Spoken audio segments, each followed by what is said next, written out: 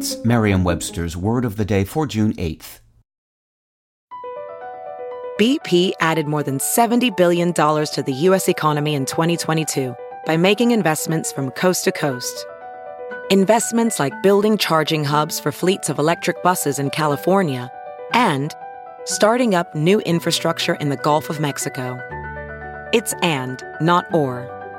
See what doing both means for energy nationwide at bp.com/investing in America.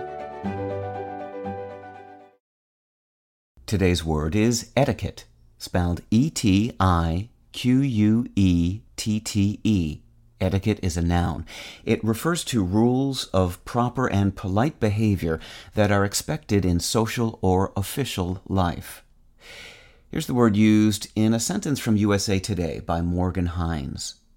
Keeping manners top of mind makes a difference when facing a dissatisfaction while dining out.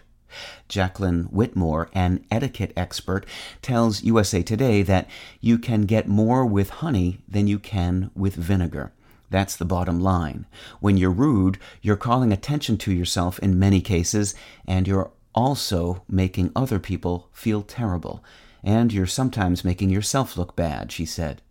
Often, if you are kind and direct, a situation can be resolved at a restaurant. It's important to understand that etiquette is situational. Every staff and management system has different procedures, but their common goal is to keep diners happy. But that doesn't give a diner permission to be rude to the waitstaff, Whitmore said. If you're looking for a polite topic of conversation to raise at your next gathering of word lovers, we've got just the ticket.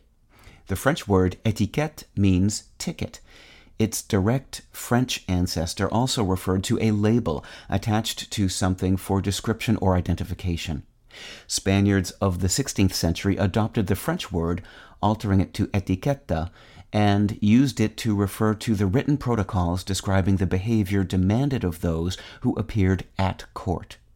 Eventually, etiquette came to be applied to the court ceremonies themselves, as well as to the documents which outlined their requirements. Word of this linguistic development got back to the French, who then expanded their word's meaning to include proper court behavior along with its label sense.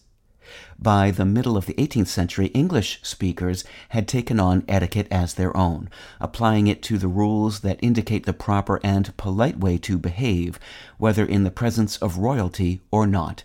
With your word of the day, I'm Peter Sokolowski. Visit Merriam-Webster.com today for definitions, wordplay, and trending word lookups.